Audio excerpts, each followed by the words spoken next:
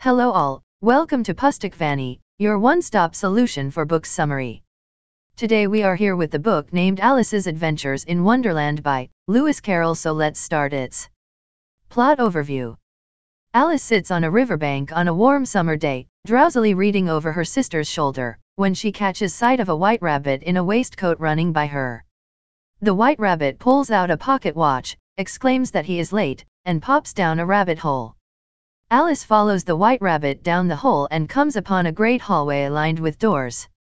She finds a small door that she opens using a key she discovers on a nearby table. Through the door, she sees a beautiful garden, and Alice begins to cry when she realizes she cannot fit through the door. She finds a bottle marked "Drink Me" and downs the contents. She shrinks down to the right size to enter the door but cannot enter since she has left the key on the tabletop above her head. Alice discovers a cake marked "Eat Me" which causes her to grow to an inordinately large height. Still unable to enter the garden, Alice begins to cry again, and her giant tears form a pool at her feet. As she cries, Alice shrinks and falls into the pool of tears. The pool of tears becomes a sea, and as she treads water she meets a mouse. The mouse accompanies Alice to shore, where a number of animals stand gathered on a bank. After a caucus race, Alice scares the animals away with tales of her cat, Dinah, and finds herself alone again. Alice meets the white rabbit again, who mistakes her for a servant and sends her off to fetch his things. While in the white rabbit's house, Alice drinks an unmarked bottle of liquid and grows to the size of the room. The white rabbit returns to his house, fuming at the now giant Alice, but she swats him and his servants away with her giant hand. The animals outside try to get her out of the house by throwing rocks at her, which inexplicably transform into cakes when they land in the house. Alice eats one of the cakes, which causes her to shrink to a small size. She wanders off into the forest, where she meets a caterpillar sitting on a mushroom and smoking a hookah, i.e., a water pipe. The caterpillar and Alice get into an argument, but before the caterpillar crawls away in disgust, he tells Alice that different parts of the mushroom will make her grow or shrink. Alice tastes a part of the mushroom, and her neck stretches above the trees. A pigeon sees her and attacks, deeming her a serpent hungry for pigeon eggs. Alice eats another part of the mushroom and shrinks down to a normal height. She wanders until she comes across the house of the Duchess. She enters and finds the Duchess, who is nursing a squealing baby, as well as a grinning Cheshire cat, and a cook who tosses massive amounts of pepper into a cauldron of soup. The Duchess behaves rudely to Alice and then departs to prepare for a croquet game with the Queen. As she leaves, the Duchess hands Alice the baby, which Alice discovers is a pig. Alice lets the pig go and re-enters the forest, where she meets the Cheshire cat again. The Cheshire cat explains to Alice that everyone in Wonderland is mad, including Alice herself.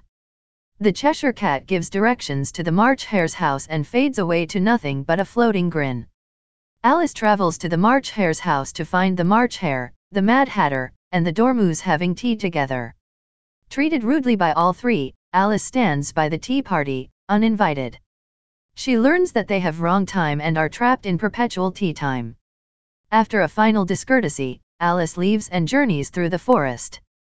She finds a tree with a door in its side, and travels through it to find herself back in the Great Hall. She takes the key and uses the mushroom to shrink down and enter the garden. After saving several gardeners from the temper of the Queen of Hearts, Alice joins the Queen in a strange game of croquet. The croquet ground is hilly, the mallets and balls are live flamingos and hedgehogs, and the Queen tears about, frantically calling for the other players' executions. Amidst this madness, Alice bumps into the Cheshire cat again, who asks her how she is doing. The King of Hearts interrupts their conversation and attempts to bully the Cheshire cat, who impudently dismisses the king. The king takes offense and arranges for the Cheshire cat's execution, but since the Cheshire cat is now only a head floating in midair, no one can agree on how to behead it. The Duchess approaches Alice and attempts to befriend her, but the Duchess makes Alice feel uneasy. The Queen of Hearts chases the Duchess off and tells Alice that she must visit the Mock Turtle to hear his story. The Queen of Hearts sends Alice with the Griffin as her escort to meet the Mock Turtle. Alice shares her strange experiences with the Mock Turtle and the Griffin, who listen sympathetically and comment on the strangeness of her adventures. After listening to the Mock Turtle's story, they hear an announcement that a trial is about to begin, and the Griffin brings Alice back to the croquet ground. The Knave of Hearts stands trial for stealing the Queen's tarts. The King of Hearts leads the proceedings, and various witnesses approach the stand to give evidence. The Mad Hatter and the cook both give their testimony, but none of it makes any sense. The White Rabbit, acting as a herald, calls Alice to the witness stand. The king goes nowhere with his line of questioning, but takes encouragement when the White Rabbit provides new evidence in the form of a letter written by the knave. The letter turns out to be a poem, which the king interprets as an admission of guilt on the part of the knave.